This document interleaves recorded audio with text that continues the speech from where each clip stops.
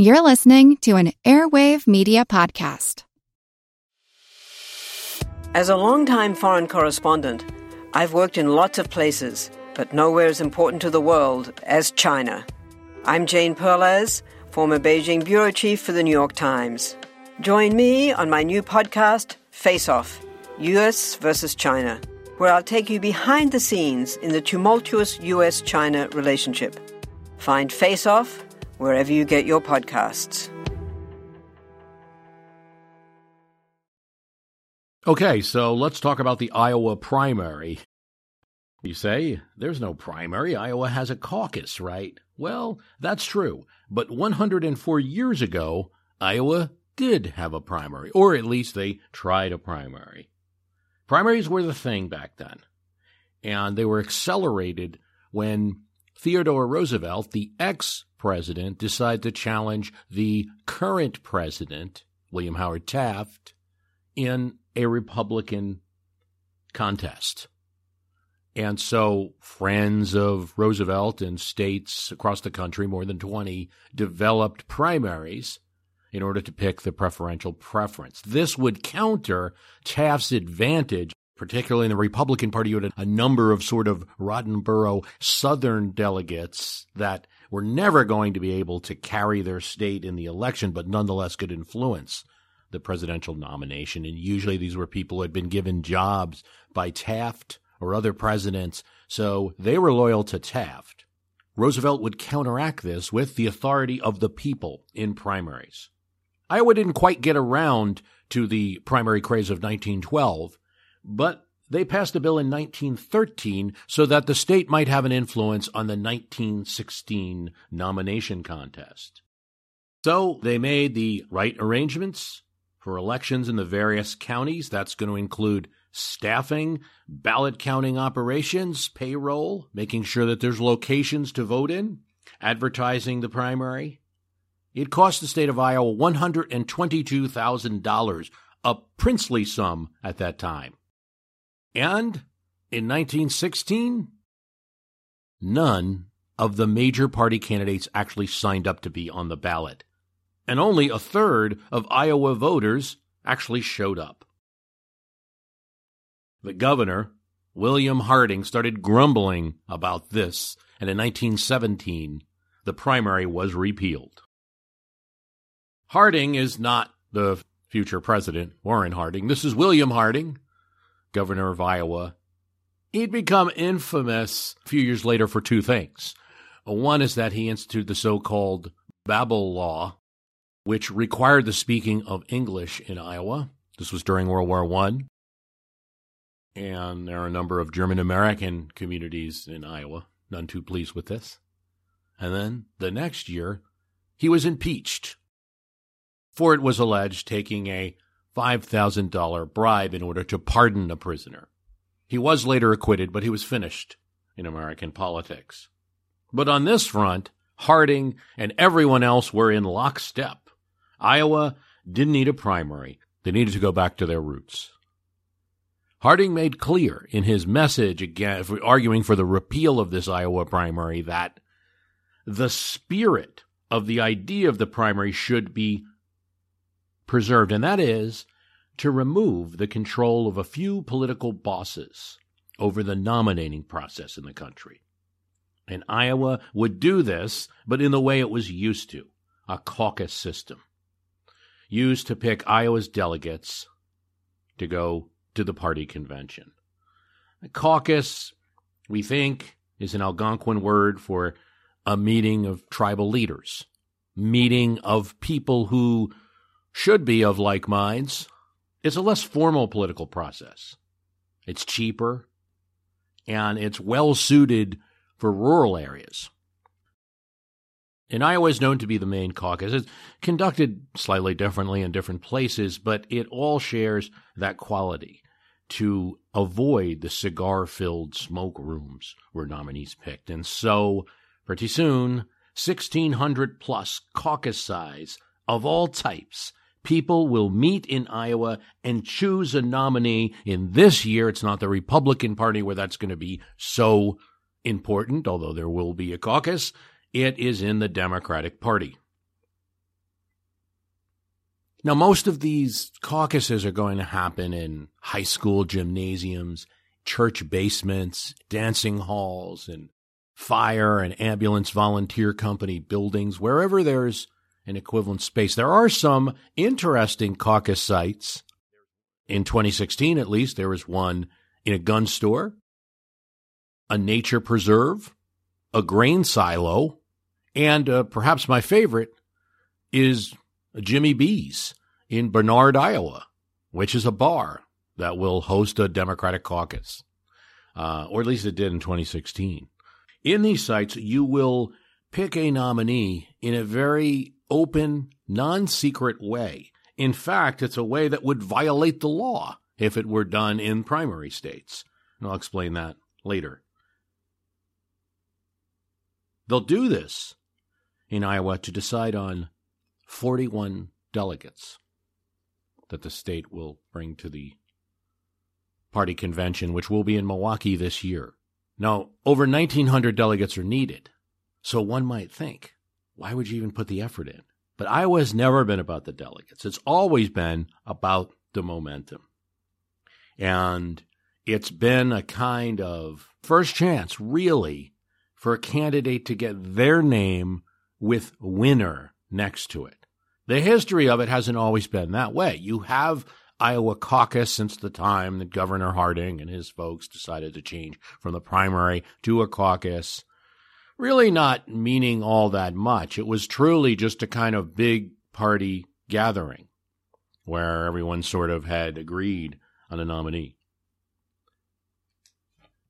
That goes up to the 1968 convention.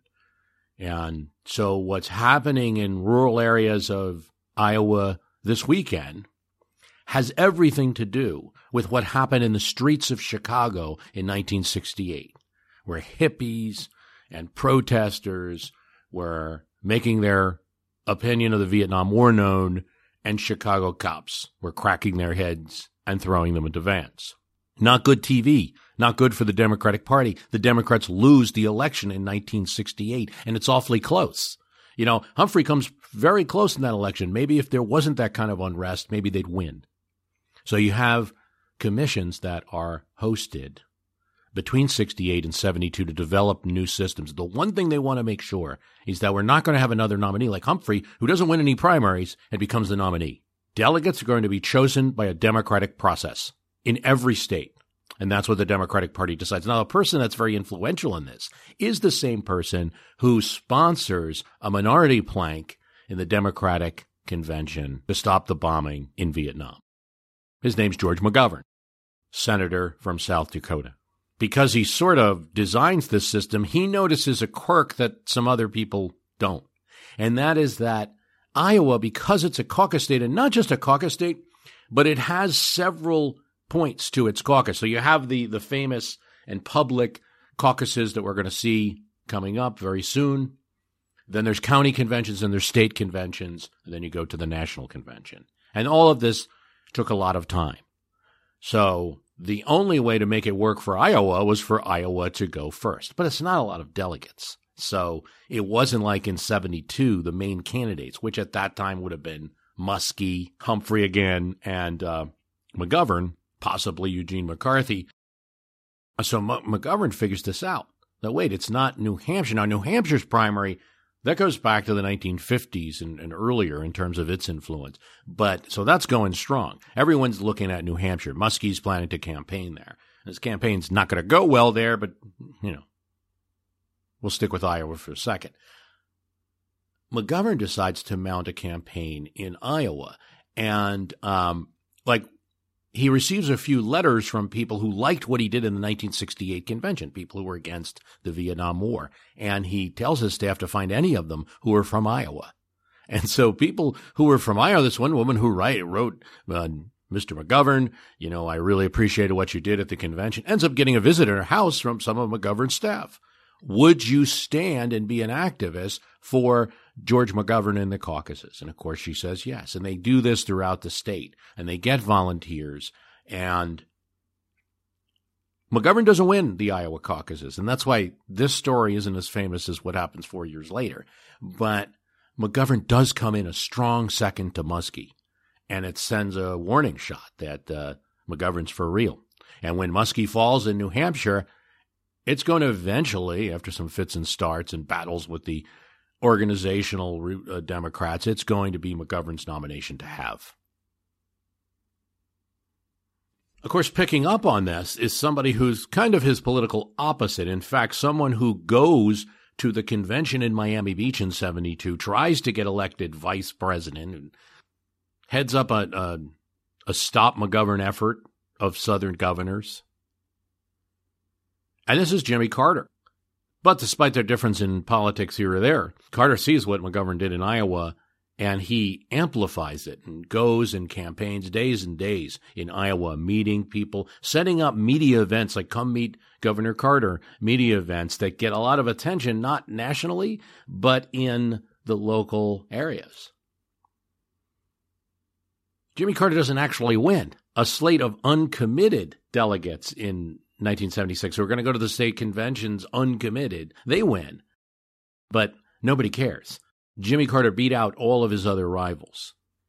And he then beats the other candidates in New Hampshire, does a few other things. He's kind of the St. Patrick to the Democratic snake, George Wallace. He's another Southerner that can show that there's a different path forward for Southern Democrats. This gets him a lot of attention. He splits his opposition. He wins states in the North in the primary, and he gets the nomination and eventually the presidency. Iowa puts him on the map. And 4 years later, when Ted Kennedy challenges him in the Democratic primary, Iowa is there for him again. He goes to Iowa to get his nomination back. Nice ads of family man Carter running all over Iowa, in contrast to Ted Kennedy.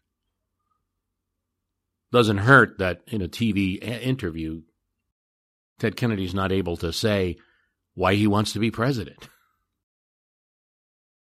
Carter's VP Mondale wins Iowa in 1984, but Hart surprises. And just like McGovern had done in 1972, he gets on the map. Well, this isn't shocking. Guess who was McGovern's campaign manager? Gary Hart. He uses that to then win New Hampshire. Winning a race between, as he says, a president and an astronaut. Improbable, eclectic. Iowa builds its reputation. In 1988, it's Gephardt. And you begin to see what I think is a shattering of this plan that McGovern, Carter, Hart have, which is go to Iowa, get momentum, work the local crowds, get that momentum, and build it into a national race. Well, Gephardt wins Iowa, but he's not able to translate it into anything else. New Hampshire is going for Dukakis, a local favorite. Republicans, too, are holding caucus, but, and in Iowa, but can't seem to make their winner stick in the snow of New Hampshire. Bush wins Iowa, Reagan wins New Hampshire, Dole wins Iowa, Bush wins New Hampshire. Now you've got a kind of a split result. In 1992, Tom Harkin wins on the Democratic side in Iowa. He's like a god there in Iowa Democratic politics. And, the media just discounts it because he's from Iowa. So Clinton goes to New Hampshire. It's as if that 1992 race is being held in 1952, the way the Democratic Party primary schedule goes in that sense. In 96, Clinton is unopposed. In 2000, there's a little action between Bill Bradley and Al Gore, but Al Gore out-folksies Brady, wins Iowa. 2004, Howard Dean comes on strong. But right after the capture of Saddam Hussein, Democrats shift to Kerry. Iowa directs this shift. 2008, it's Obama. And what's significant in second place is Edwards. Hillary Clinton comes in third place, and that's a real sign to a lot of people that the Obama campaign is serious. And now you've got 3 years in a row, Iowa predicting the nominee. Kerry, Obama, Clinton. All this does is make Iowa's role as a predictor just harder and harder to tell,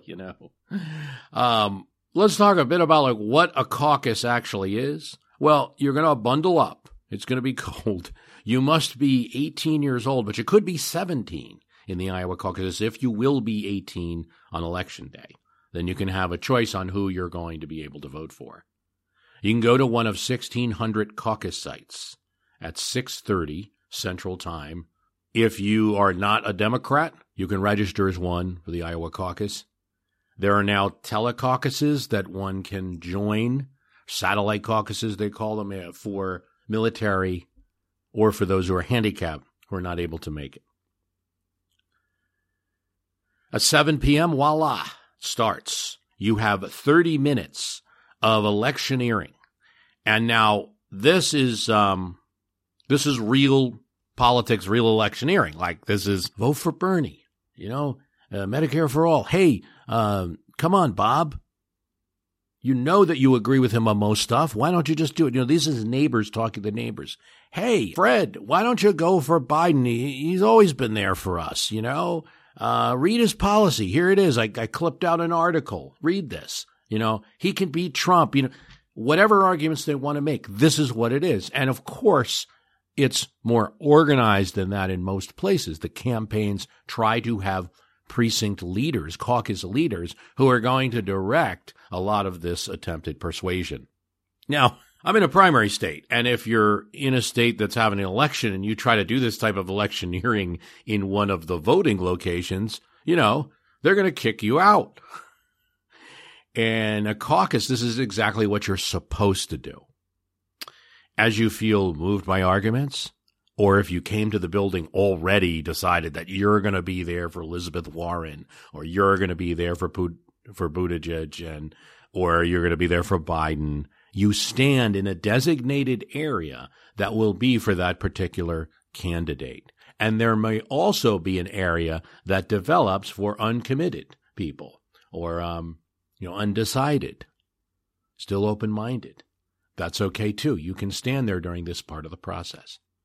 But after 30 minutes, now everybody's in their places. The caucus attendees are counted. Now, any candidate that is not viable, and how we define viability is 15% of those attending the caucus on that day. No offense to these campaigns, and I certainly could be wrong, like an Andrew Yang or a Michael Bennet or Amy Klobuchar or, the campaigns that aren't as high in the polls, they may be at some of these locations not have enough supporters, and they will be ruled not viable. Now, after the counting is done, there is another 30 minutes of realignment. Very active politicking. And here, in certain areas, depending on who's doing the talking, who from the campaign is leading it, which caucus you're attending. I mean, it could be everything from, I like this guy's healthcare plan, you should like it, read this article, he's going to be good for farmers, look at his policy on ethanol, et cetera, to, hey, maybe there's a job for you. All things like this are the kind of discussions that people have. But if your candidate was not viable, you got three options here now. You can join one of the other candidates. So if you're Elizabeth Warren, say you can go to Biden, or you can walk over to the Bernie group, or you can decide not to pick a candidate. That's legitimate. What can't happen, and this is a change from the previous, what can't happen, but the people who picked a viable candidate have to stay there. Now, that's a change from how it was done previously. The other change is that there used to be several rounds of this realignment. Now there's going to be just one.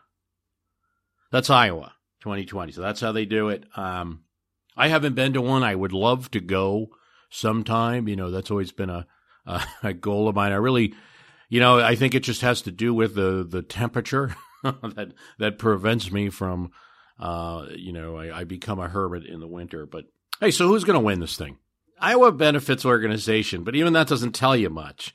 But, it's generally who can get people there, who can get the kind of top-tier activists that know what they're doing and have connections in the locality. When you need mealtime inspiration, it's worth shopping Kroger, where you'll find over 30,000 mouth-watering choices that excite your inner foodie. And no matter what tasty choice you make, you'll enjoy our everyday low prices, plus extra ways to save, like digital coupons worth over $600 each week. You can also save up to $1 off per gallon at the pump with fuel points. More savings and more inspiring flavors make shopping Kroger worth it every time. Kroger, fresh for everyone. Fuel restrictions apply. Who has the most enthusiastic volunteers? I mean, I initially look at that and I read Bernie and Biden. But that's really simplistic, right? Because Bernie could get, he has this real, strong group of enthusiastic volunteers across everywhere. Biden has organizational strength, though he's the former vice president. Anyone who's had a federal job could be a potential connection for him. He's connected with the previous governors of Iowa, so they're able to help him. He knows Democratic county chairs and things like that. He's also run for president before. This would be his third time running. But there's other things to think about. This isn't the old days. People enter these campaigns very early, start hiring people, and start working Iowa a long time. So we don't know who might be a potential surprise.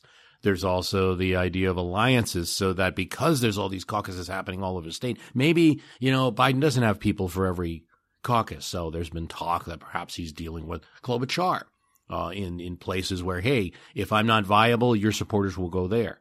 We know that campaigns are doing this type of talk. It's happened before in every caucus, because this year Andrew Yang said he was approached by several candidates, and he's refusing. He's saying, my supporters I've never been able to get them to do something they don't want. If I'm not viable, they'll find some other option that they'll like to do. So very non-traditional, interesting take on it, but I don't think most campaigns are going to react that way. They're going to make some deals, and we're not going to know about those probably until the night of. So you've got Warren, Buttigieg, Biden, Klobuchar, Sanders, Yang. I watched the fourth and fifth spots here, because I think this is going to be really interesting, particularly if people start to cancel others out. And so you have the possibility of either, Warren canceling Sanders out in a lot of places, Sanders canceling Warren out, Biden canceling Warren out.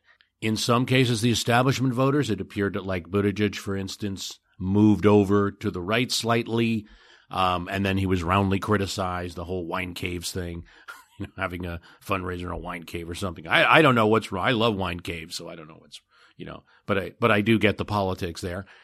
If it were 6 months ago, no one would have given Bernie Sanders a chance, and now you see a lot of support gravitating to him. And I always say the organized side wins in politics. So, and another thing to consider is that a bunch of these, even Clinton Sanders in 2016, Trump Cruz won, and in 2012, the Republican won between Romney and Santorum, were just laser close, so that they weren't decided fast enough to give the person the benefit of being a conclusive winner. Cruz beat Trump in Iowa, but the fact that Trump even got support there, because I think we forget this now, but leading up to that 2016 election, there was this, this guy was such a media sensation, but is he really going to get, does he have organization? Is he going to get people voting for him? And of course, Iowa answered that question, yes. Cruz beat him, but it was like the next day. I mean, it's just so you could have a split decision like that too. I see it between Biden and Sanders. That's just my call. Who knows? I would need a lot more information to make a more serious call on that, but, that's worth noting that there'll be a Republican caucus. Iowa law requires this. And you have Joe Walsh and William Weld. Does not appear to be a race at all. And I don't think people realize how important that is, that it's not a race. That is so important to Trump's reelection chances. And it's the quietest, quietest story that's not being even talked about then. And I think it comes from people look at politics the traditional way and not enough of what really matters. So presidential elections throughout history, you lose for three reasons. The economy's bad, you can't hold your party together, or there's some kind of shame or scandal on either the domestic or foreign front. And, guess what? A combination of these threes will really sink you. Ford and Carter are the two cautionary tales in fairly recent history. Primaries aimed at a sitting president. And you haven't seen a really serious one since maybe 92 and Buchanan. But the economy isn't terrible in 1976 when Ford loses, but he's torn apart by the Reagan challenge in that primary. Goes all the way to convention. Same thing with Carter and Ted Kennedy. the famous weak hand going up in the air at the Democratic Convention in New York in 1980. I mean, you're having a fight in your own party as a sitting president. Never a good sign. Showing that the party's united is a key factor in re-election. He's powerful within Republican Party primaries. He can pick, who's going to be the nominee for governor. Now, it is true that certain places have canceled primaries so that there will be no contest, so that there can't be a challenge. And I don't think you can really mask something if there really was party unrest. But the reality is there isn't a lot of it. And there's the thing, we like him because he fights, because he's standing up for things that we believe. He's got that covered. If one were looking to defeat Trump, historically speaking, the strongest thing you could do is finance or organize a primary challenge in the Republican Party. Maybe one of these guys, Walsh. I don't know about William Weld. I really think he ran Libertarian the last time. He's a respected governor for Massachusetts, but he doesn't have a lot of pull in the party. Kasich isn't running. Romney's not running. So you don't have those figures we look to. You take somebody like the campaign Bloomberg's running, and I look at it, and I'm not sure what quite to make of it. Best thing I can think with Bloomberg kind of spending a lot of money on ads and maybe raising his own poll numbers a bit, but is that he thinks it's going to be a fracas after Iowa, New Hampshire. It's going to be split between Iowa, New Hampshire, South Carolina, maybe a race for the later states and then for the convention. And then he can swoop in because everyone else will have beat each other to death and will be bleeding. And then he has the money to keep going. I think he would have worked a lot better as a Republican, which he used to be, and running a primary campaign as a Republican. Had he done that and you forced Trump to fend off a very expensive primary campaign, it'd be more effective in beating him, if that's the goal that you want. New York mayor generally is not going to win the presidency. I had a whole podcast on that. Just too far out there for the rest of the country.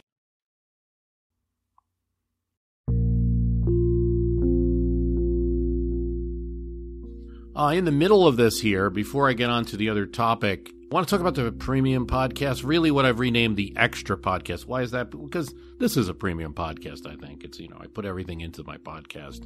I've been doing this now it's 14 years. It'll be 14 years in August. Everyone has a podcast now. And podcasts are greatly influenced by Hollywood, the entertainment industry now. I think they're well financed. They're able to do a lot, and it was always hard for those of us who have a full-time job and who are recording podcasts and doing this as kind of a hobby.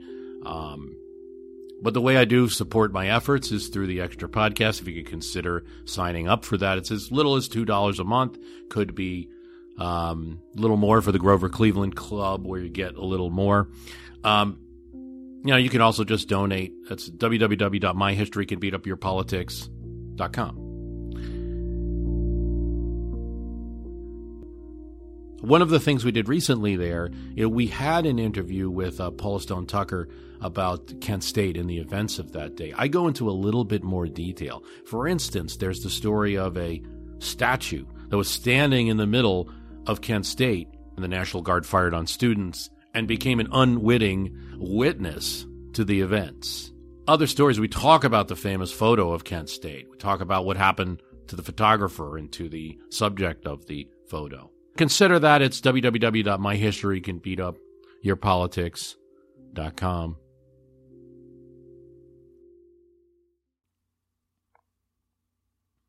I do listen to other podcasts. I was listening to one called The City. I advertised for them on their first season, which was about Chicago. Their second season is about Reno and how this city that's kind of known for loose morals and divorce and strip clubs and things like that is dealing with gentrification and the arrival of tech businesses, namely the Tesla battery plant, but also others. Amazon's there too. So these two forces dealing with each other, the conflict. I think the City podcast does a pretty good job with that. I'm not advertising for them on this one. This is just all me saying it. It is a Wondery podcast. I like some of their podcasts. I don't like others. I'm not big on the horror and true crime. Did have some initial discussions when Wondery started about working with them. Just decided to go in a different direction. But I do like some of what they produce. The West Wing Weekly podcast, that's ending. I note that. I congratulate them. Of course, it's ending with the last episode of The West Wing. I'm a big fan of that podcast, and so shout out to them, I guess. I was hoping they'd continue the podcast. That's a great one. I'm doing a rewatch of The West Wing. Let's talk about impeachment. What the heck's going on? In pure political terms, all right, let's forget about who you're supporting, who I might be supporting, who anybody out there is supporting. If you tried to find something that would be good for both parties' bases, I mean, if the two parties got together secretly, and I don't believe they did, but if they did and said, what can we do to each boost each other? This is the Trump impeachment. I mean, for Democrats, I know the perception is going to be that when Trump is acquitted, which he certainly will be, this was a waste of time. No, I think that you got a good 3 to 4 months where you kind of had the story. You took the media onus away from a president that's really good at kind of capturing that onus. You raised questions, were able to get a forum, and more importantly, prior to the impeachment, I think there was a lot of pressure on Democrats in the House, at least, and other Democrats from AOC or other people that are pushing them. And also, there again, AOC getting the news coverage. So the squad and that we're getting most of the news coverage, but you have Democrats in the House. So the impeachment was able to fend off some of that criticism, gain some respect among Democratic base for taking a stand. Your base doesn't like constantly losing. They like some accomplishment. And so impeachment, even though, I'll get to that in a second, even though it's not impeachment and removal, it feels like an accomplishment. But I think an undersold thing is that you had the attention of the media for quite some time there. From the end of last year to the beginning of this year. That takes away from what Trump's able to do and what Republicans in the Senate say are able to do. Okay, now on the Trump side, there too, I think both bases are getting energized now because now Trump in defense is saying, look, I'm persecuted here. I'm mad and you should be mad too.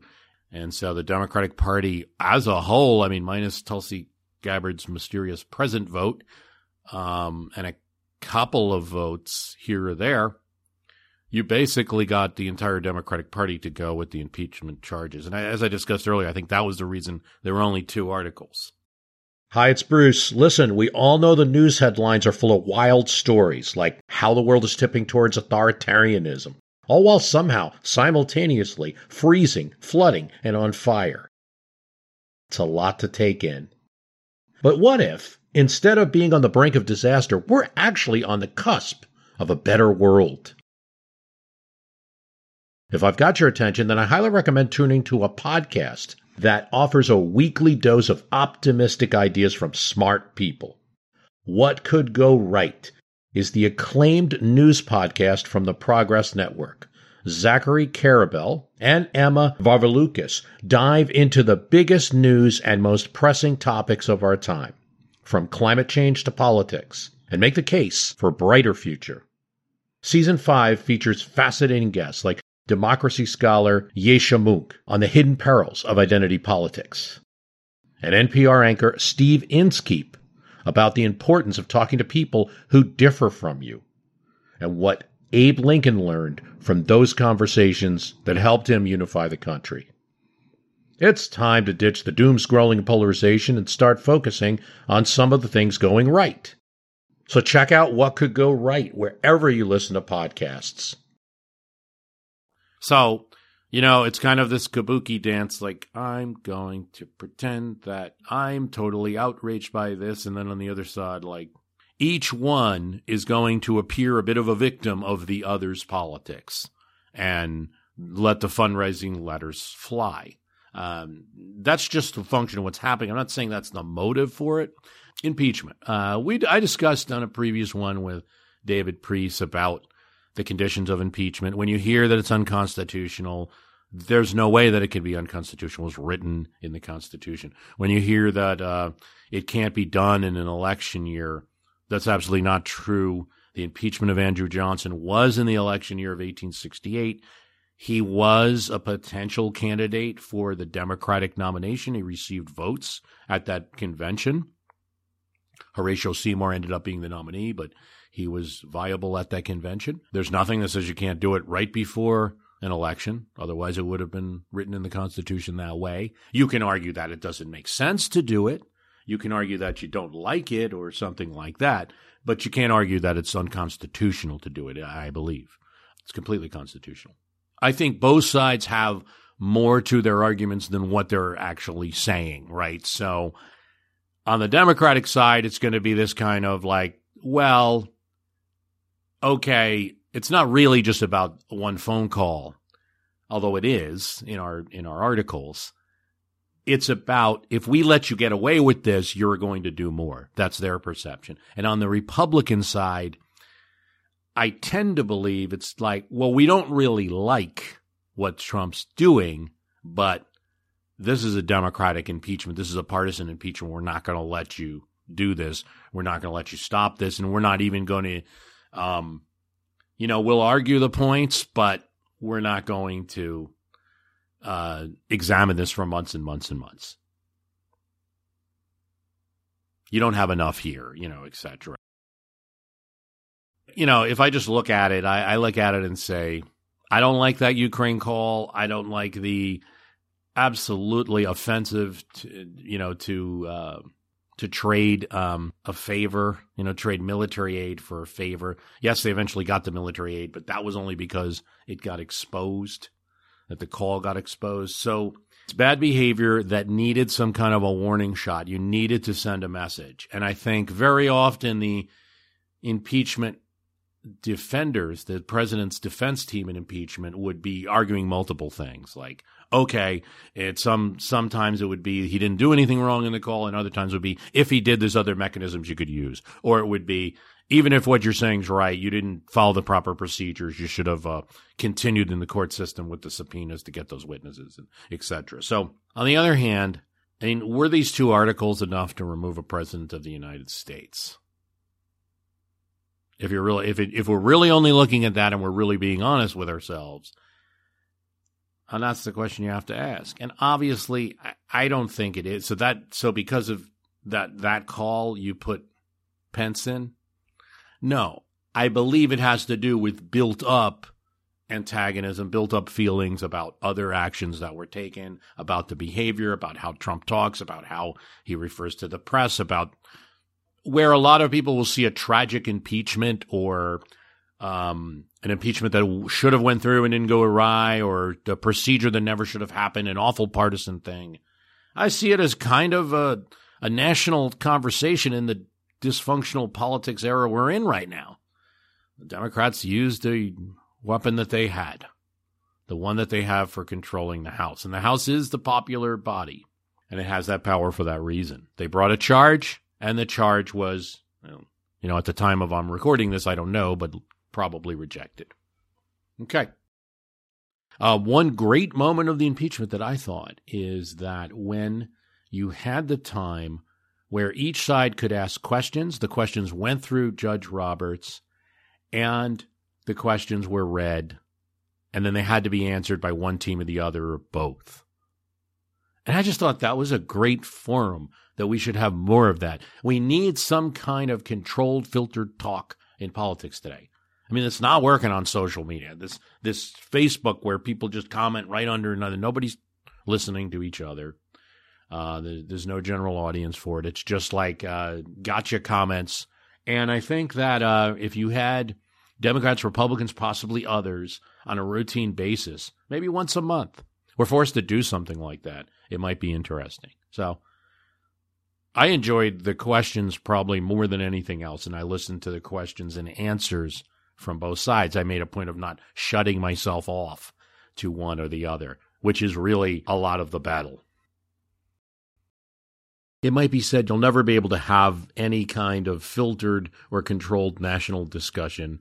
It's always going to be a discussion rooted in do both sides even want to have the discussion, which I see in most social media, where eventually you just get to, oh, shut up, I'm canceling you or something like this. But you think about it. You look at a real estate transaction. Now, there, two sides are utterly opposed. Utterly opposed. One wants to pay less. The other wants to pay more. Utterly opposed.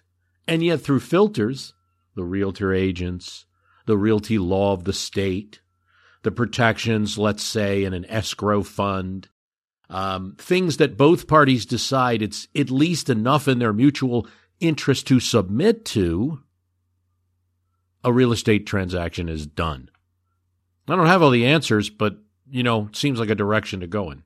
So you could have a lot of history here. You could have first impeached president to be reelected. You could have first president to be impeached twice, because I think that because of the not allowing the witnesses in the Senate trial, you run the risk that it's going to be seen as unfair. And the impeachment is forever, but so is the impeachment of Bill Clinton. So is the impeachment of Andrew Johnson. History generally has washed away some of these impeachments. It does create a little bit of a mark on that president. The more impeached presidents there are, the less that will be. You've just had 2 in 20 years. And if you count Nixon, which he really was impeached, he just resigned before he could be, that's 1 every 20 years. So we're going at a rate here in the modern era. What does it really mean? It's almost like indicted. Impeached is like indicted. I put charges. So you are a president that charges have been put forward by the people's house. Okay. Now, it doesn't mean removed. It doesn't mean convicted. So will it be used by every president? Well, yeah, if you have the House and the Senate, I think impeachment will be used, and you'll start sending charges to the Senate when either party's in power and has enough votes to impeach the president. And and there's some kind of cause. Nancy Pelosi didn't want to impeach immediately. You could argue maybe that secretly she did, but at least in the public statements, it wasn't until the Ukraine call that happened. Now, if that's something of that nature happens with another president, yeah, I think you'll see more impeachments in the future. What does it mean? Well, I think the more you do it, the more it lessens the value, and that goes both ways. It lessens the possible pushback for doing it. But when we talked to David Priest and we talked about the Clinton impeachment, he made a very good point that the Republicans didn't really suffer that much. One election where they won the House anyway, but just lost some seats. They won the presidency and held the presidency in the House and Senate for a long while after that impeachment. So I brought up that system that I enjoyed of that asking the questions and having some kind of filter. American politics right now, it's a lot of emotion. Things were always partisan. You have to really go back. You don't have to go back to Washington if you don't want to. You don't have to go back to the Civil War, people, beating people to the Senate with canes. But just go back to the Bush administration. And if you think things weren't partisan in the early 2000s, you're crazy. I mean, some of the websites about George W. Bush at the time, and the way Democrats were treated. I mean, 2004 Bush ads showing Kerry, because of Kerry's policies, and then showing, body armor disappearing from soldiers in the field. I mean, just nasty politics were going on. They didn't have Twitter. They didn't have the pile-on kind of social media as much. But I think the main thing that gets missed is listening. Like, people don't even want to listen anymore. They don't want to hear the other side. And some of it's because there are people on one side or the other who make themselves unhearable.